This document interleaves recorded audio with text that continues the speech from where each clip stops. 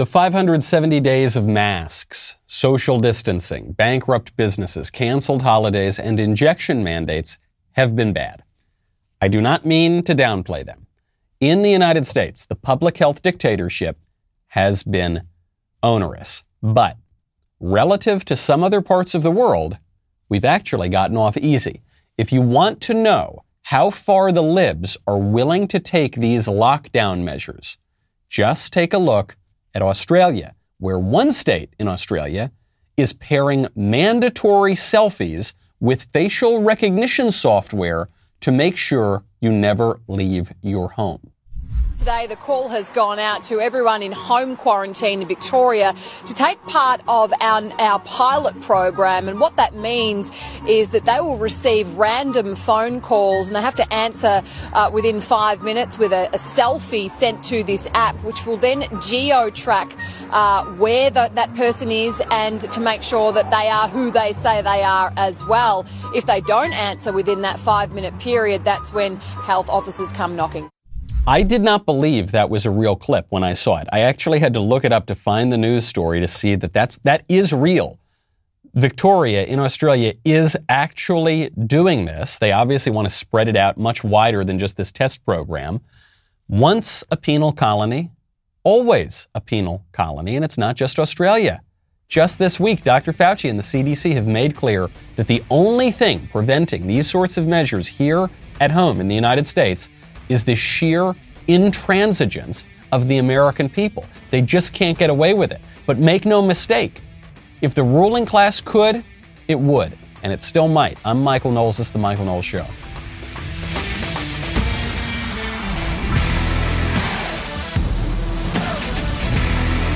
Welcome back to the show. My favorite comment yesterday from Johnny Nallis, who says, "You know Fauci is lying when he starts his answer with, 'Absolutely not.'" This is true. This is one of Fauci's tells. When Fauci is caught in a lie, you see this especially when Rand Paul is grilling him on Capitol Hill. When he gets caught dead to rights in a lie, Fauci's tell is not to waffle a little bit. It's not even to hedge. It's to double down. "Senator Paul, you are absolutely incorrect." And when he says that, you know that Rand Paul or whoever is interrogating him has totally got Fauci's number. Now, when you want to be able to hear things really clearly, hear between all the noise, make sure you really hear what's going on, I would recommend you check out Raycons. Man, do I miss my Raycon earbuds. I do. I miss them so much. It's not that I lost them. They've got a really cool case, and actually they got cool colors, so it's not easy to lose them. It's not that they broke, certainly. They're really high quality. It's that my wife stole them. She took them. She tried them out. They sounded great, and now they're hers. The everyday earbuds from Raycon. They look, they feel, they sound better than ever. You get 3 new sound profiles to make sure everything you're listening to sounds its best with just the right amount of bass. There's an all-new awareness mode for when you need to listen to your surroundings instead. 8 hours of playtime, 32 hours of battery life, built-in mics so you can take calls on the earbuds at the press of a button. And they start at half the price of the other premium audio brands. They sound just as good. They're really phenomenal. They've got a 45-day happiness guarantee.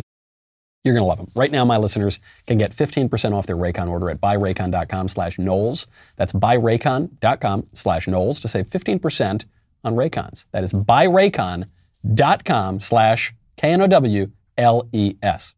I didn't believe it. I should have believed it with regard to this Australia story. Obviously, Australia has been sort of leading the way in these onerous lockdown measures. But I just couldn't believe. You're telling me that some government flack or one of his proxies is going to call you up, say, "Okay, right now, send me a selfie," and you've got to send a selfie, and then they're going to use geo-tracking and facial recognition to make sure that you're not leaving your home, and if not, they're going to send the police to your door, kick your door in, and tell you, "Hey, you got to be home. Where are you?" Send out a search party.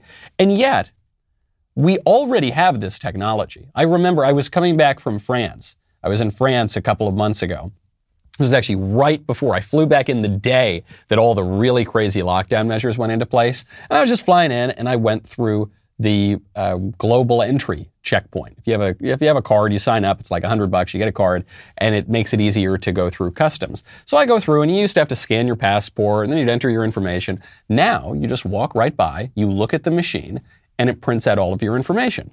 It's very, very spooky. How does it work? It's facial recognition. This is being used by private businesses. It's being used by your iPhone. It's being used by tech companies. And it's also being used by the government. And do you think that the government, in cahoots very often with big tech, with these huge asymmetries of power, do you think they're only going to use that power for good? Or do you think maybe they're going to use that power to deprive you of some of your traditional rights and liberties and way of life? Do you think it's only in Australia? You don't think Fauci would do this the second he could? You don't think the CDC would do this? You don't think the FDA would do this? We know that they would. They're already trying these things. They're already testing the waters of the permanent public health state. There was a headline just on Monday, comes out from Sinclair Broadcasting. Headline, CDC recommends virtual Thanksgiving this year. I did a double take because I remember last year the CDC said we had to do a virtual Thanksgiving. That was just a few months after 15 days to slow the spread. Now we're 570 days since 15 days to slow the spread. We're still not allowed to celebrate Thanksgiving? No, we're not. CDC wants you to stay away from your family, not travel, not gather together, not acknowledge the holiday in a traditional way until there was an update. Here was the update. October 5th update, so it was just one day later. The Centers for Disease Control and Prevention removed their 2021 holiday guidance Tuesday and said the update was a mishap. The agency said its recommendations for future gatherings that mirrored 2020 guidance does not reflect this year's, and new suggestions are coming soon. What changed? The CDC said, yep, just like last year, you're going to have to lock down and have a virtual Thanksgiving. And then they said, oh, actually, JK. Nope, psych, never mind. What changed? Did the science change? Wow, there must have been some real scientific discoveries between Monday and Tuesday. No, what happened was the people derided them, mocked them, pushed back, protested, rent their garments and gnashed their teeth. And the CDC said, okay, actually, never mind. It's what Dr. Fauci said over the weekend. Dr. Fauci was on one of the Sunday shows, and they said, hey, can we have Christmas this year, or is it too soon to tell? He goes, it's really too soon to tell. You might not be able to get Christmas this year. And then there was pushback, and he goes, I never said you couldn't have Christmas. Yes, you did. You did. You said it's too soon to tell, meaning there's a good chance that we don't have Christmas. Then the pushback happened, and then you said, no, of course you're going to have Christmas. Never mind. What changed was not the science. What changed was the politics. And this is, frankly, good news for us. Because I know that some people are still believing the ridiculous narrative that the government is putting out, that this is all based on the science or whatever, but it's not. It's not at all based on the science, whatever the science is. It's based on the political whims of our leaders and the bureaucrats that they have put in charge. And so the good news about that is, while we might not be able to change the laws of physics, we might not be able to change the chemistry of a virus, although Dr. Fauci did a pretty good job changing the chemistry of a virus by funding gain-of-function research. That's another subject. What we can do is change the political situation. We can make it such that these people cannot get away with it. One way to do it, which I've been recommending from, if not day one of the lockdowns, at least day two, is just ignore these people, live your lives, pay no heed to the Faucis of the world and the bureaucrats and the busybodies who tell you to muzzle up all the time and who tell you to get 17,000 injections and who tell you not to have Christmas and who tell you not to get married or go to your funerals, not your funeral, I hope, to go to the other family gatherings and religious rituals. Just go. Just ignore them. Just go. Live your life. Don't give them power that they do not yet, at least, possess. Speaking of the holiday season, it might be a leaner holiday season for people, not just Thanksgiving, but I'm looking ahead to Christmas. The reason it might be a little bit leaner is that a very important inflation measure has reached its highest level since 1991. 1991. That was just about 20 years after Joe Biden first entered the U.S. Senate. 1991. Now we're approaching 50 years since he entered national politics. According to the Bureau of Economic Analysis, personal consumption spending, so spending on your personal consumption, rose by $130.5 billion in August. So this is a 4.3% year-over-year hike in the personal consumption expenditures price index. Stick with me here for a second. Also in August, personal income rose. So the consumption spending rose over $130 billion. Personal income rose $35.5 billion. So there's about a $95 billion gap here. Personal consumption spending increased $95 billion more than income increased. And by the way, the only reason that income increased that much is because of the government subsidies, because the government was just doling out money to try to keep people going, which is one of the things that is leading to this inflation.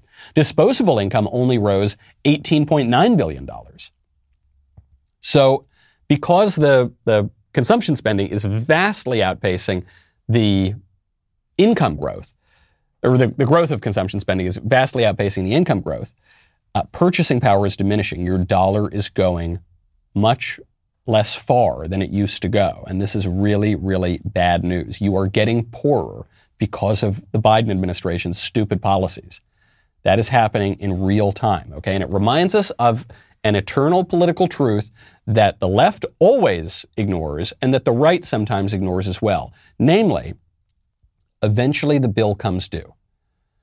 Eventually the bill comes due. What you're hearing from AOC right now, notably, but lots of Democrats, is we can spend $1 zillion and we can give people freebies all the time and we can shut down the economy and not work for a year or more than a year, and it's going to be fine. It's not going to cost you anything, actually. That situation has never existed. That has never existed anywhere in the world. People who are promising you that are promising you something that never was and never will be. Eventually, the bill is going to come due. If you shut down huge segments of the economy for a year, we're going to be less prosperous. We're going to be less wealthy. If you just print up a bunch of money and just give away a bunch of money, the money is going to be less valuable. Okay? And that there's no magic wand that Joe Biden or anyone else can wave to change that situation. Now, if you do want a really magical solution to protect your family and your home, I recommend you check out Ring. I've got some pretty valuable stuff in my home. I'm not talking about furniture or, I don't know, jewelry, or I actually don't have a lot of valuable stuff with regard to that. I do have valuable wife and baby, okay? And I want to make sure that they are safe. I love Ring Alarm. I love it. If I am in my home, if I am in the office, if I am on a beach on the other side of the world, if I'm on the road, I do have to travel a fair bit for work, I can be totally safe and secure that my wife and my cute little baby will know who is outside the door before they open that door. And anyone actually can keep an eye on any inch of their house, inside, outside, with Ring Alarm. It's super easy. You can control it from your phone, protect your home anytime, from anywhere, with Ring Alarm. So simple to install. Even I can do it. I'm not the handiest guy in the world, okay? It'll just give you peace of mind, and the price is extraordinarily low. Go to ring.com/Knowles for a special offer on a Ring Alarm security kit today. Build a system that is right for your home. Have it up and running in minutes. Ring.com/Knowles. That is ring.com/Knowles. Huge problems on the economy right now, especially with regard to inflation. Huge problems on foreign policy. You saw the collapse of Afghanistan, a weakness on the part of the United States on the world stage, our enemies aggressing. You're seeing a huge crisis at the southern border. The immigration issue, thousands and thousands, many, many thousands of illegal aliens pouring across the border, well over 1.2, 1.3 million illegal aliens already in the country this year who are now harassing U.S. senators in the bathroom. Really bad stuff. Mr. President, what is your answer to all of these crises that are going on your watch? Parenthetically, when you build a charging station, it's like back in the day when my grandpa worked for the American Oil Company back in the turn of in the 1920 in that area.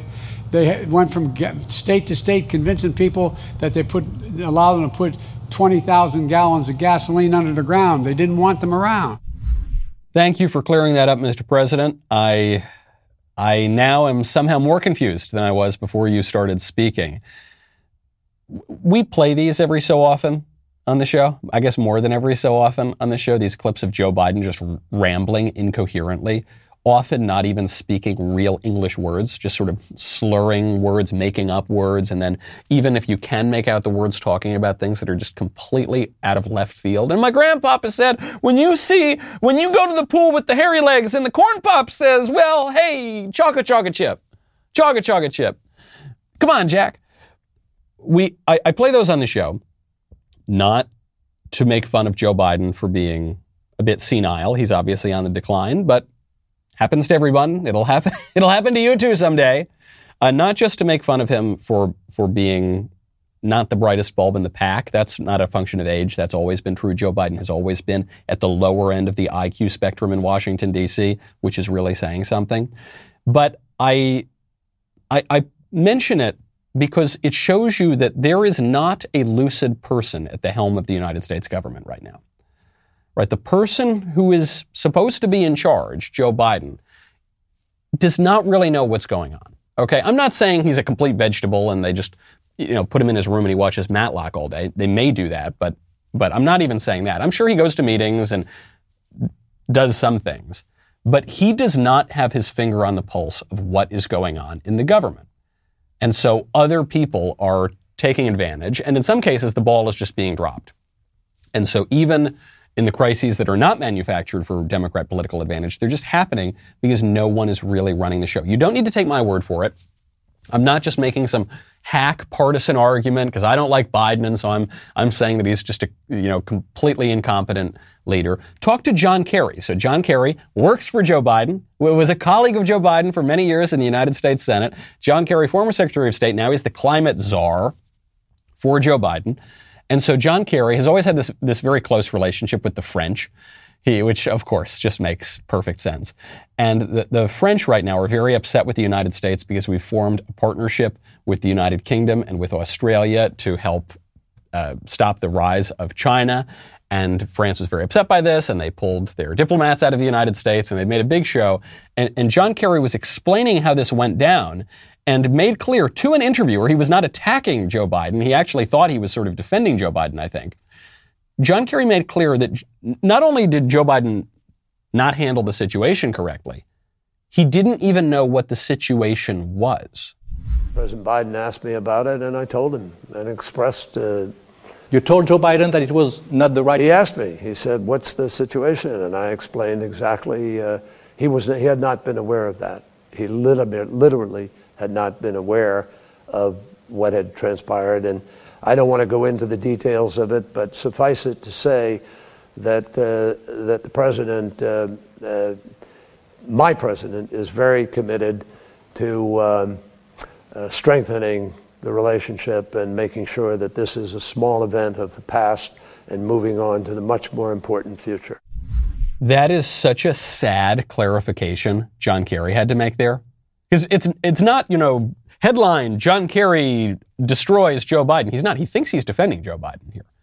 Because the question is, how did this happen? Why did the United States diss France in this way and allow France, a decent ally, to now pull their diplomats, and now there's all this rancor between the two nations. And he said, well, look here, puppet, look, monkey. I told President Biden that. And the reporter asked for a clarification. He goes, you told him that you did not think it was a good idea to... He goes, oh, no, I literally just told him that. Like, he didn't know what was happening, so I just told him what was happening. I said, yes, there's a country called France. They speak with a funny accent, and they eat snails, and they are very upset with us now, Joe. Why are they upset, John? Well, because... And he had to just explain the nuts and bolts of what had happened. Forget about what the right course of action was. Forget about what had led to that moment. He had to explain that to the president. Why is that John Kerry's job? The climate czar. It's not even as though John Kerry is the Secretary of State anymore. He hasn't been the Secretary of State in a long time. It's because the president has no idea what is going on. He is completely checked out. And you are seeing this reflected in our national policy. So notably at the southern border. They're Border Patrol agents trying to do their job, trying to stop the flow of illegal aliens pouring across the border. When they are allowed to do their jobs, they do a pretty good job of it. When they have their hands tied behind their backs, then the illegal aliens just pour over. Now they're not even allowed to ride horses, so they're not even allowed to police certain areas of the border anymore. The Border Patrol agents just finally caught up with a guy who was sneaking across the border illegally, who had previously been deported for murder.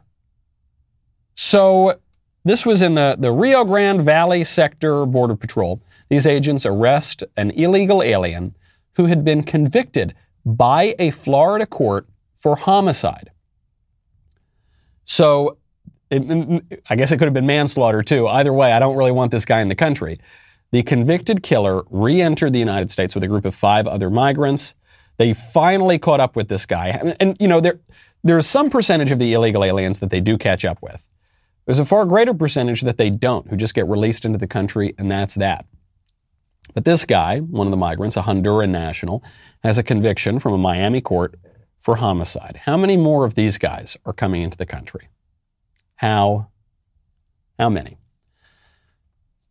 They're just trying to be liberated. They're just coming from Latin America to be liberated. Speaking of liberation movements from Latin America, there's a clip going around right now of Ibram Kendi. He's sort of the Mac Daddy of anti-racism, this new ideology that's very influenced by critical race theory and other radical leftist movements from the 20th century. So Kendi was speaking at a church. I put that in quotes. I'm not sure the exact nature of this church. It doesn't sound very Christian to me. And Kendi explained the religious underpinnings of his ideology. Liberation theology. In other words, Jesus was a revolutionary. And the job of the Christian is to revolutionize society. That the job of the Christian is to liberate society from the powers on earth that are oppressing humanity. Everybody understand that? So that's liberation theology in a nutshell.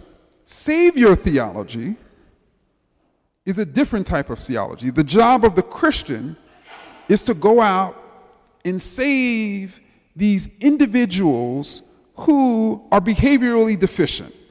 In other words, we're to bring them into the church, these individuals who are doing all of these evil, sinful things, and heal them and save them. And then once we've saved them, we've done our jobs. And to me, anti-racists fundamentally reject savior theology. This is a very telling clip. This is a very important clip for understanding the anti-racist movement. So from the beginning, you can tell that Ibram Kendi, though he seems to be talking about Christianity, is not. You can tell this from the very first sentence when Ibram Kendi says, Jesus was a revolutionary. As a general rule, if someone is referring to Jesus exclusively in the past tense, there's a very good chance you're not dealing with a Christian, because Christians believe that Christ was crucified, he died, and rose again from the dead, and lives. My Redeemer lives. This is something we say very often. This is central to our understanding of the world. If you do not, Christ himself says this, before Abraham was, I am, that he is the being himself, right? I am that I am is what God says his name is when he's speaking to Moses. So from the very beginning, we can see Ibram Kendi, whatever he's talking about, it's not really Christianity, but this difference between liberation and savior theology, in his words. This is the difference between Christianity and this radical sort of leftism. Now, when you want to make sure that your future is protected, your financial future is protected, even among all these crazy times, I would strongly recommend you check out Alto IRA. Cryptocurrency is soaring in popularity. Everyone is getting involved. We did an interview on this show with a big crypto guy not too long ago. Very often, when people are beginning to invest in crypto, they're doing so in, how do I put this, not the most advantageous way, okay? Well, here's how you get smart about it. With an Alto Crypto IRA, you can trade crypto like Bitcoin and avoid or defer the taxes. You can get into investing in crypto and do it in a tax-advantaged retirement account. Alto's Crypto IRA is the easy way to get crypto into an IRA. Trade all you want without the tax headache. Create an account in just a few minutes. Invest with as little as $10. No setup charges. Secure trading 24/7 through Alto's integration with Coinbase. 80-plus coins available, including Bitcoin, Ethereum, and Cardano. You want to swap some sushi swap with your Bitcoin? Okay, that's cool. No problem. Alto has you covered. I don't think you can order sushi with Alto, but you can trade. It's very, very helpful. Open an Alto Crypto IRA right now with as little as $10. Go to altoira.com/Michael, Michael, altoira.com/Michael. You cannot get raw fish, but you can get a great way to invest in these coins. altoira.com/Michael. Go check out Alto IRA today. Also check out Ben's show, The Leftist Quest to Seize Control of Facebook. He'll be talking about what's going on with the Facebook quote-unquote whistleblower. And you also have to subscribe and start listening to Morning Wire on Apple, Spotify, or wherever you listen to podcasts. Leave a 5-star review if you like what you hear. We'll be right back with a lot more.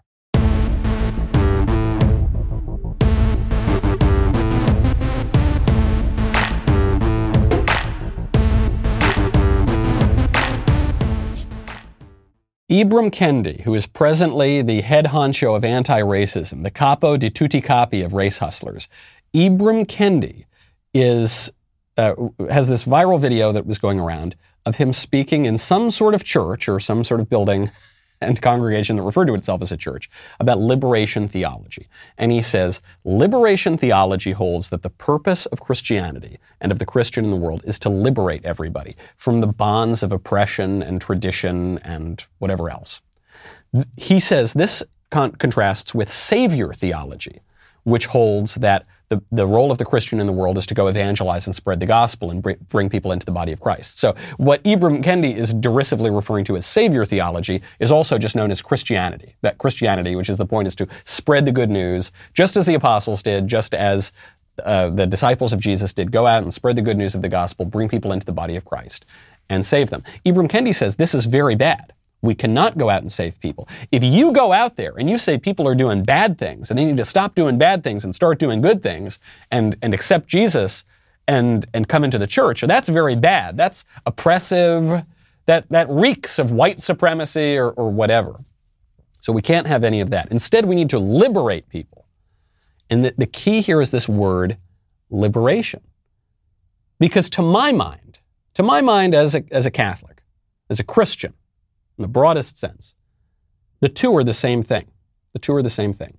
When you come to faith, when you accept Jesus, when you accept theological, religious truth, you are freed. You are freed from the bonds of sin. And what does it mean to be freed of the bonds of sin? Well, you see it in the Gospels. Jesus says the man who sins is a slave to sin. Take the religious stuff away for a moment. Just focus in this very practical, tangible way. We all know that when we sin, when we pick up bad habits, we become slaves to those sins. We call this addiction. When you do too many drugs, all of a sudden you can't control whether or not you do the drugs. Your lower will runs away with you. Your appetite runs away with you. You can't do it. This is true even with food. If you overeat, you can't put down that cupcake. You can't say no. You don't have self-control. The point of liberal education, which we mention on this show a lot, is to make sense of your freedom, tamp down those base appetites, cultivate the higher rational will, which mediates between the appetite and the divine will. Okay, that's the 2-second summary of what we mean by this. What Ibram Kendi believes is that true liberation is being able to do whatever you want. I think it even goes further. True liberation is the freedom to commit vice and sin and to pursue your appetites. And that is slavery. That is a Christianity without Christ. That is Christianity without God.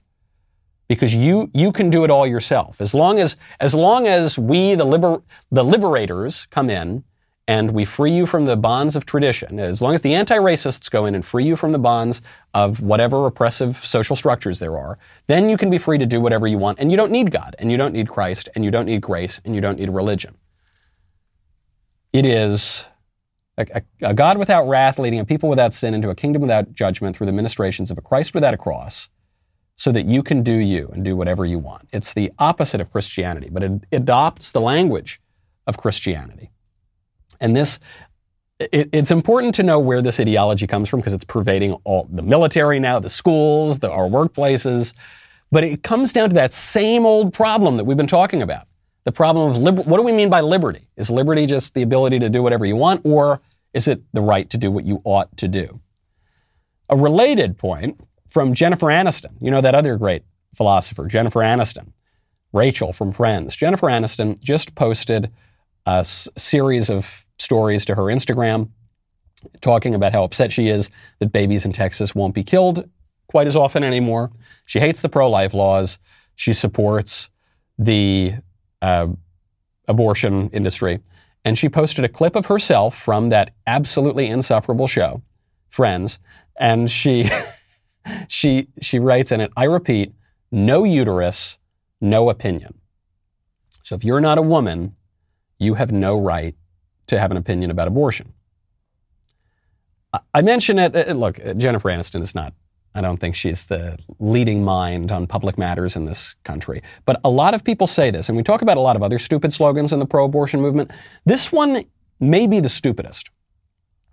One, now it's becoming outdated. I think Jennifer Aniston is revealing how unhip she is because, of course, we're now told that non-women can become pregnant. Men can become pregnant. Non-binary, all sorts of made-up sexes and genders, they can become pregnant too. So that distinction no longer exists. But also even the principle that unless you can perform a certain action, you should have no say in that action as a matter of public policy. We don't apply that to any other aspect of society. Right? We don't say, well, unless you have tumors, you can't make cancer policy. No tumor, no opinion. We don't say, well, unless you have murdered someone, you do not have the right to craft laws about murder. Well, unless you this, unless you that, unless you this, unless you that. No, of course not.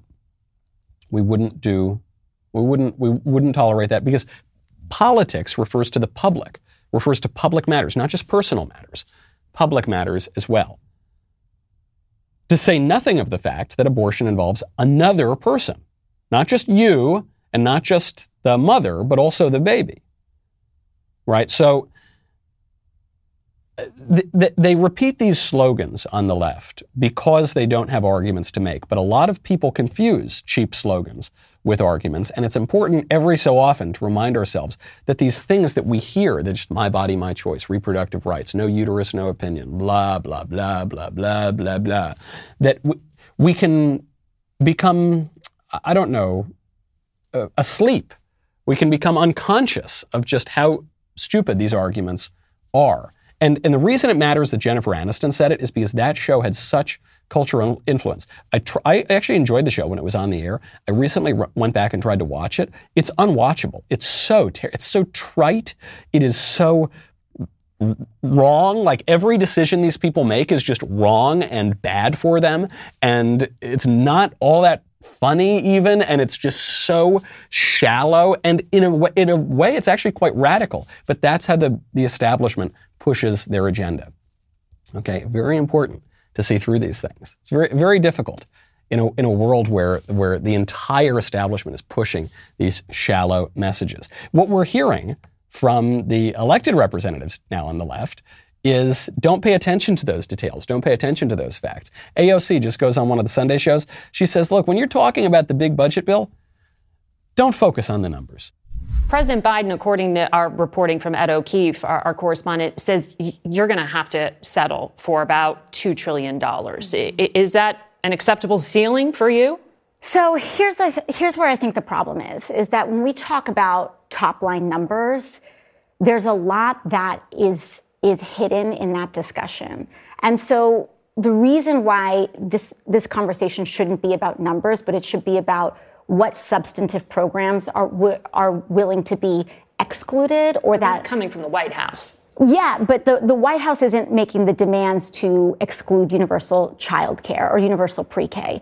This is coming from the more conservative wing of the Democratic Party. And those are the conversations that we need to have. When you're talking about the budget, you shouldn't talk about numbers. That's what AOC says. And you know what? Oh, I hate to say it. I hate to say it. She's right. She's right. I mean, she's not right if you're an accountant.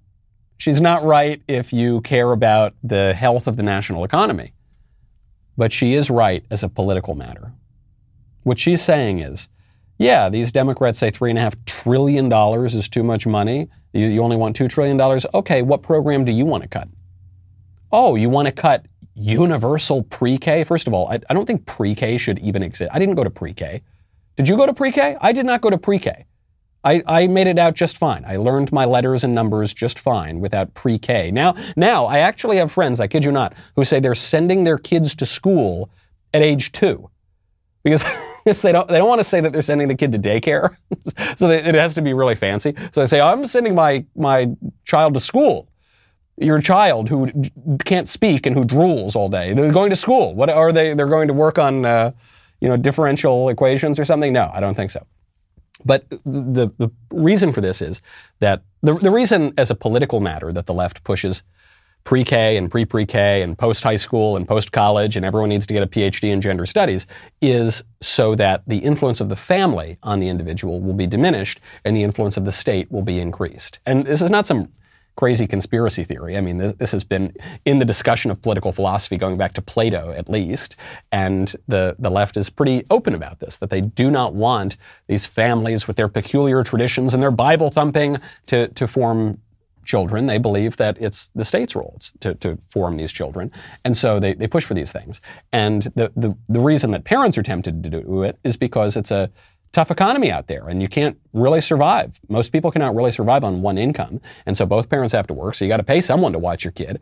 You've got to, the wife has to go work for some guy so that she can make money, so that the guy can pay so that the husband can go pay some other woman to go raise the kid, and it's a very convoluted system. But as a result, a lot of people are going to say, well, hold on, you better not cut my pre-K. Hold on, you better not cut whatever goodie program I want in the budget, and that's how you get to preserve the $3.5 trillion budget. It's because no one wants to cut the specific programs. As a political matter, AOC is absolutely right. And I wish Republicans would learn from her. Nancy Pelosi said the same thing the other day. She said, let's not talk about numbers. Let's talk about values. Yeah, hey, Republicans, take notes. Get your pen out and take notes. Stop just talking about, well, actually, but if the GDP, blah, blah, blah, who cares? Who cares? What do you want to do with the money? What do you want to do with the government? Why should we vote for you? What are you going to do with it? What are you going to do with the power? The left is giving us a vision. It's a bad vision. What are you giving us? Well, what we're going to do is we're going to outsource even more jobs so the GDP takes up another $20. Oh, cool, bro. Great. I'm definitely going to vote for you then. That makes a lot of sense. Speaking of wealthy Americans, most wealthy Americans find themselves in a conundrum right now. And it's a conundrum that we actually talked about with respect to AOC yesterday. The conundrum is this. They've got a lot of money, but they don't trust their lazy kids not to squander their money and ruin their own lives in the process. There's a survey that just came out from the Motley Fool that shows, it was a survey of 2,000 American adults with net worths over $1 million. And a little over 3/4 of these individuals plan to leave inheritances. And almost as many, 76% say they're going to leave inheritances. And I guess 1/4 of them are just going to go on a spending spree before they die. And 68% of those millionaires plan to have that money accessible only after their heirs meet certain conditions. So the vast majority of these people, and so the vast majority of people who are leaving inheritances, say they're not just going to leave their kids the money. Kevin O'Leary from Shark Tank, quote, designed a trust that skips his adult children and will support his grandchildren until they graduate from college. And this is a design that over 60% of people who were surveyed by this outlet, the Motley Fool, said that they were considering doing. Why is that? Why is the reason just that they have some vendetta against their kids, or the kids aren't good enough for them, or they think the kids aren't going to use the money as well as the grandchildren are? No, it's not just that.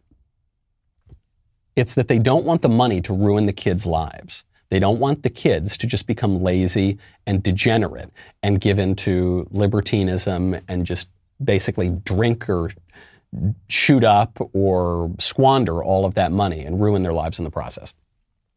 We were talking about this yesterday with regard to AOC's proposal for a 4-day work week.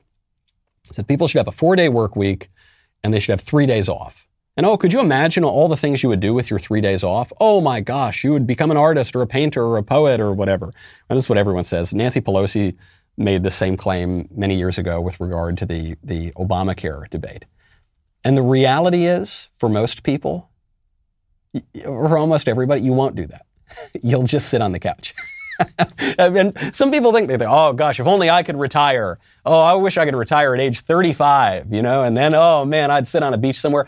I'd be so happy. No, you wouldn't. You'd be miserable because you were made to work. I'm not saying you've got to work at the widget factory or in the coal mine all day. There are other kinds of work.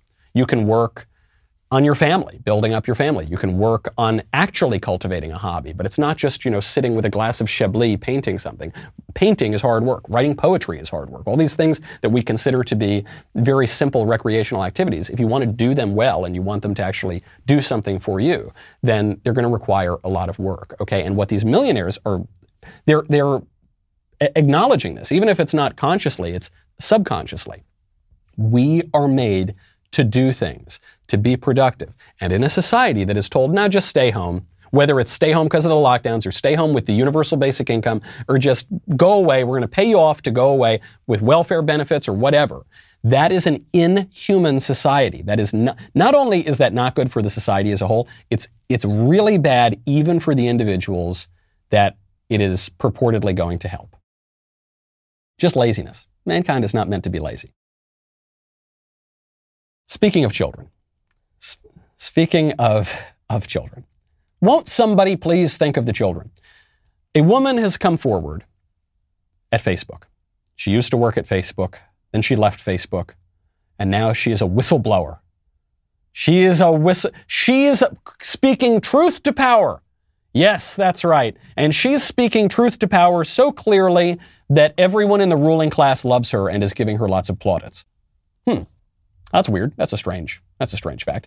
The woman is coming forward. She was a former Facebook product manager. Her name is Frances Hogan. She is saying that she's making two claims. Facebook is not good for kids, and when kids use Facebook and Instagram too much, it's not good for their mental health. And also, Facebook is not censoring conservatives enough, and that's a bad thing. And one of the reasons she quit Facebook is because they were not willing to interfere even more in the political process and suppress conservatives even more than they already are. So those are the two angles here. And as a result of her heroic whistleblowing, senators on Capitol Hill and the mainstream media and everyone else are giving her a big round of applause. My name is Frances Haugen. I used to work at Facebook. I joined Facebook because I think Facebook has the potential to bring out the best in us. But I'm here today because I believe Facebook's products harm children, stoke division, and weaken our democracy. The company's leadership knows how to make Facebook and Instagram safer, but won't make the necessary changes because they have put their astronomical profits before people. Congressional action is needed. They won't solve this crisis without your help. Yesterday, we saw Facebook get taken off the internet. I don't know why it went down, but I know that for more than 5 hours, Facebook wasn't used to deepen divides, destabilize democracies, and make young girls and women feel bad about their bodies. We can have social media we enjoy that connects us without tearing apart our democracy, putting our children in danger, and sowing ethnic violence around the world. We can do better. Now, this is confusing because she keeps using these two lines in the same breath. It's harming girls. It's really bad for children. Okay, well, yeah, okay. I guess we could all agree with that. Maybe there's some regulation there. And it's harming our democracy. Well, hold on. That seems like a totally separate issue. What do you mean harming our democracy? Oh, you mean because conservatives, while they are censored on Facebook, are not censored quite as much on Facebook as they are on other platforms, and therefore conservatives do well on Facebook. And actually, do you know who she's talking about? She's talking about us. She's talking about us right here at The Michael Knowles Show and The Daily Wire, because we are the top publishers on Facebook, and we have been for a very long time. We have formed our business in many ways to be able to compete at a very serious level in the new media. We're not an old media company. We're not an old TV company or an old newspaper company. So we were able to be agile and focus our business and tailor it to those specifications for new media. And so we're the top publisher on Facebook. Now, the left still dominates Facebook because, yes, there's the Daily Wire. Yes, there's the Blaze. Yes, there are a handful of conservative outlets out there. But the vast majority of them are left-wing outlets. So while, yes, the Daily Wire punches above our weight, absolutely, when you consider the right-wing outlets compared to the left-wing outlets totally dominate. But that's not good enough for this woman. And so she says, no, you've got to suppress the conservatives. And in order to make that argument more palatable, she is couching it in protecting children. But those two issues have nothing to do with one another. They're just going after Facebook because Facebook is the fairest, and they're not even particularly fair, but they're the fairest to conservatives. All right, the way that you know that this woman is not a whistleblower, that she is not speaking truth to power, is that the most powerful people in the country are promoting her. The entire ruling class, I guess with the exception of Facebook, which is one of the big tech companies, but in this case, it's sort of the odd man out. Other than that, all of the institutions in our country with power are promoting this woman. Because she is not speaking truth to power, she is the power. And they are all turning on Facebook, which is another power, because in this case, Facebook is not going along entirely with the agenda and completely shutting up conservatives in the way that Google and YouTube and Twitter are moving. And so they're giving Facebook a warning. They're giving Facebook a slap on the wrist. And this is an important lesson to remember. We love this idea of speaking truth to power, and this is a very romantic notion. My friend Spencer Clavin just did a whole episode on this as it pertained to St. Thomas More on his show, Young Heretics. And we love this idea. Yes, we're going to speak truth to power. When you are really speaking truth to power, the way that you will know that you are doing that is that everyone is going to hate you, and you are going to be derided and mocked and slandered and persecuted and very likely killed. Okay, that's how you'll know that you're actually speaking truth to power. What we're seeing play out right now on Capitol Hill, just like what we were seeing play out with the BLM riots and all these other astroturfed social justice movements, is the play acting version of speaking truth to power. When in fact, these people, this quote unquote whistleblower or the BLM pawns or anyone else, what they're actually doing is upholding the dominant power structure. That's what we're seeing. I think there are lots of good reasons to rein in Facebook. That whistleblower lady isn't it. But what is this about? She's talking about the division within Facebook. Well, you'll see this actually happening in New York right now. A statue that was involved a bronze bust of George Floyd was defaced on Sunday morning in New York. Someone threw some paint at the idol to George Floyd, the great bronze icon of St. George of the blessed fake $20 bills or whatever. So what is this about? Why are we defacing monuments of George? Why is there a monument of George Floyd? I have no idea. Why are we defacing monuments of George Floyd? And why are we defacing monuments of Christopher Columbus, who's a good man? Why are we defacing monuments of George Washington, good man, of Abraham Lincoln, good? Why? Because we're disagreeing over what our national symbols are. Right? That's where a lot of this division comes from. We can't agree. The left wants our symbol to be this guy who was killed under sad circumstances, but who was also a career criminal, who robbed a pregnant woman at gunpoint, who did a ton of drugs, who was committing a crime and resisting arrest while he was killed. And so that's sad. It's sad when any man is killed, but very different than an innocent martyr. And the right wants our statues to be George Washington, Christopher Columbus, and Thomas Jefferson, these great men who built our civilization. Which is it? We will not resolve this rancor and this division until we can agree on the shared symbols, because the symbols represent what the country is. And right now, we have no idea who we are, which is why people are trying to grab power as tightly as they can, whether they're in the government, they're in big tech, they're in industry, to clamp down and make that decision. That decision is being made right now, and we need to fight as hard as we can to keep the country that we want. I'm Michael Knowles. This is The Michael Knowles Show. See you tomorrow.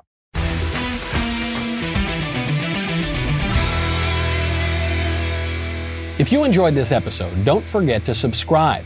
And if you want to help spread the word, please give us a 5-star review and tell your friends to subscribe.